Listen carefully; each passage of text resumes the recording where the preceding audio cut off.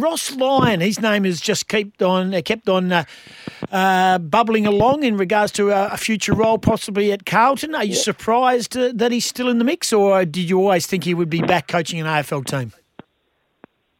Yeah, it's an interesting one. I'm probably not surprised.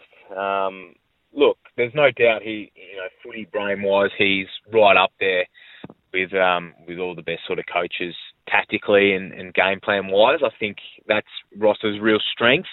So I think there was always going to be a time where he would probably try and step back in. So, yeah, definitely not surprised.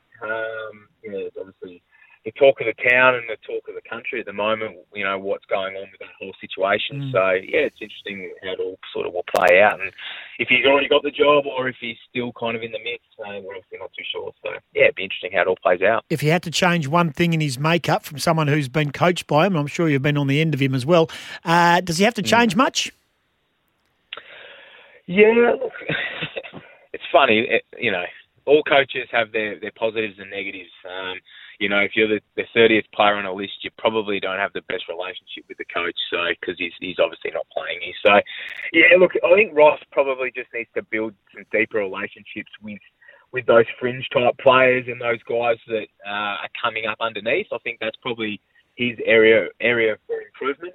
There's no doubt that sort of the top 10 or 15 players he has a great relationship with amongst his team. So I think for him to take the next step and get that silverware that he's after, if he was to get the job at Carlton, I think build those relationships with those back-end list players and really try and get them to come along for the ride. What was your relationship with him like, Subs?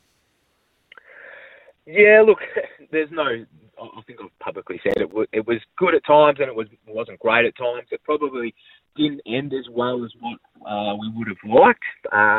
But, that's footy. Like I said, he's got some positives and negatives. And towards the back end, it was some tough conversations that we had. But that's footy and life. So, no, we move on. But, yeah, it was okay.